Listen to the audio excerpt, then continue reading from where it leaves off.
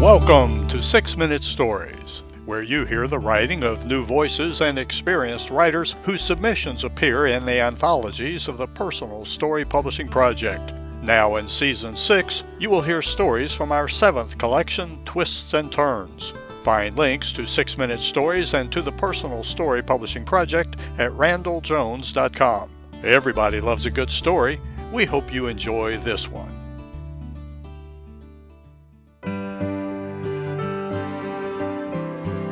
This story is read by the author.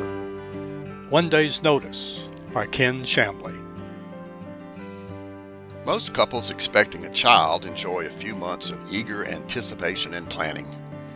They ready a colorful nursery, friends throw them a baby shower, and grandparents-to-be make helpful suggestions for names.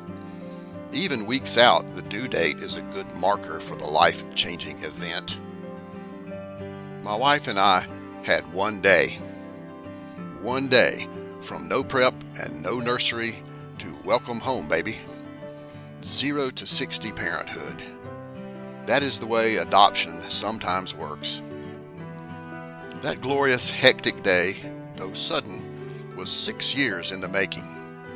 When we first heard that my wife would never be able to conceive, we were devastated. Many hard days and decisions followed, but eventually we chose our path.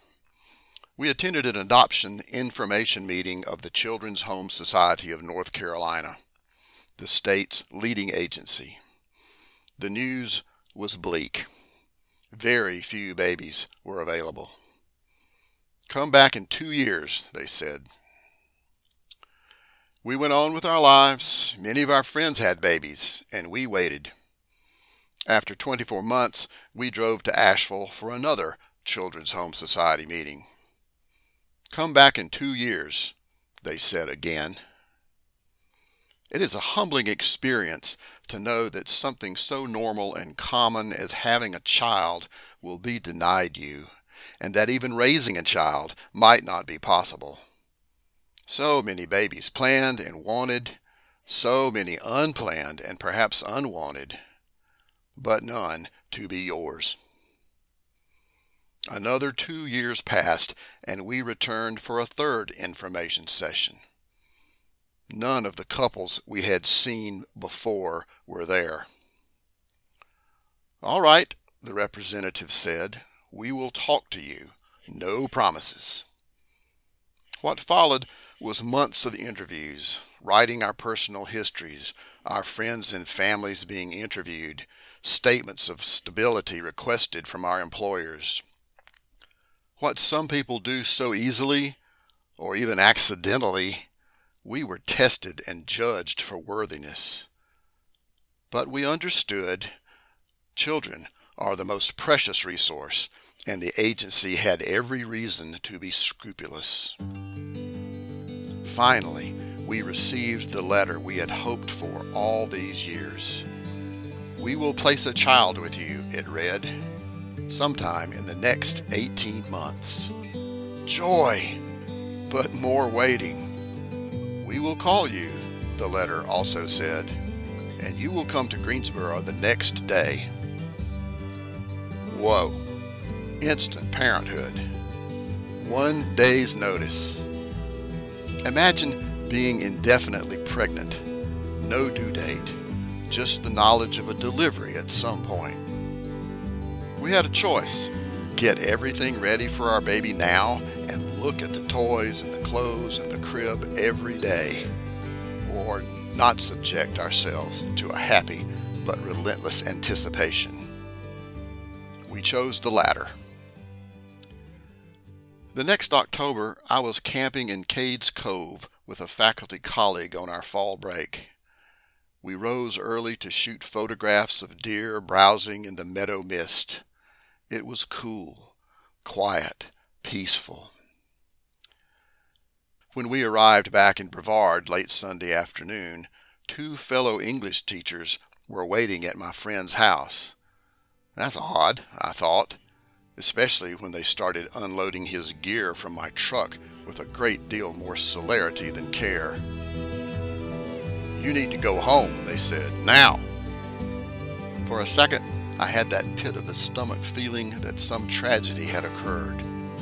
But they were smiling and ignoring my friend's pleas to be careful with his camera equipment. I raced across town. My wife was standing in the driveway with her purse and 2 suitcases. "We have a son," she said through happy tears. "We have to go to Greensboro right now. I packed for you." The call had come the day before. Every single friend we had knew I was a father before I did.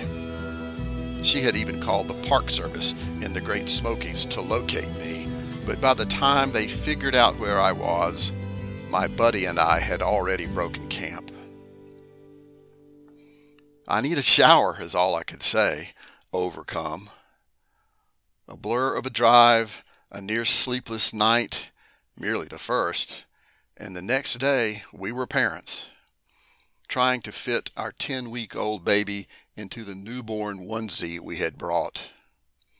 Andrew Paul's lungs proved in fine working order. That night we were back in Brevard, and Andrew slept his first few nights in an emptied dresser drawer padded with towels and blankets. Our labor had lasted over 6 years. Years scattered with disappointment and heartbreak, but finally elation. We were well aware, too, that somewhere in the state a young mother we would never meet had made the brave choice to place her child for adoption, and 4 lives were changed forever. We raised our son with all the love and struggle 2 people might expect, but we always had a good story to tell about that flip-the-switch day and the thrilling shock of instant parenthood. Copyright 2022, Kenneth Shamley. Kenneth Shamley's work has appeared in 3 previous Personal Story Publishing Project collections, and his poems have been in North Carolina Literary Review, Tar Heel Poetry, Cold Mountain Review, Pine Song, Cackalack, and in many other places.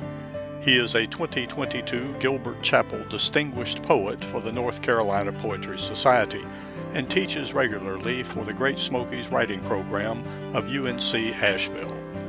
A book of poems, If Not These Things, was released from Kelsey Books in 2022. Learn more at kennethshamley.com and at Ken Shamley on Twitter. Read more about this writer and background on this story in a special feature of 6 Minute Stories called Author's Talk.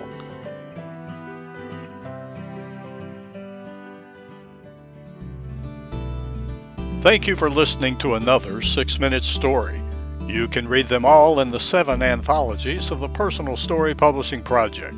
Find the link to our online store at randalljones.com. That's RANDELL Jones.com. There you can learn about submitting your own story for consideration for our next Personal Story Publishing Project. And remember, everybody loves a good story.